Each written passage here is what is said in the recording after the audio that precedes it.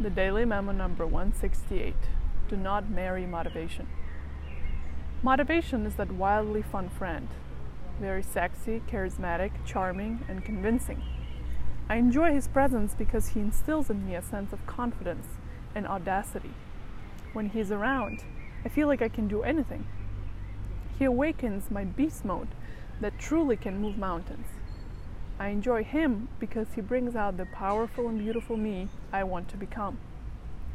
Yet my friend disappears just as abruptly as he overtakes me. In moments of actual need and struggle, I am left alone. With time, I learned that motivation is a shitty partner on the path to progress. He's unsustainable over the long term. His support flickers under the inherently unreliable waves of emotions.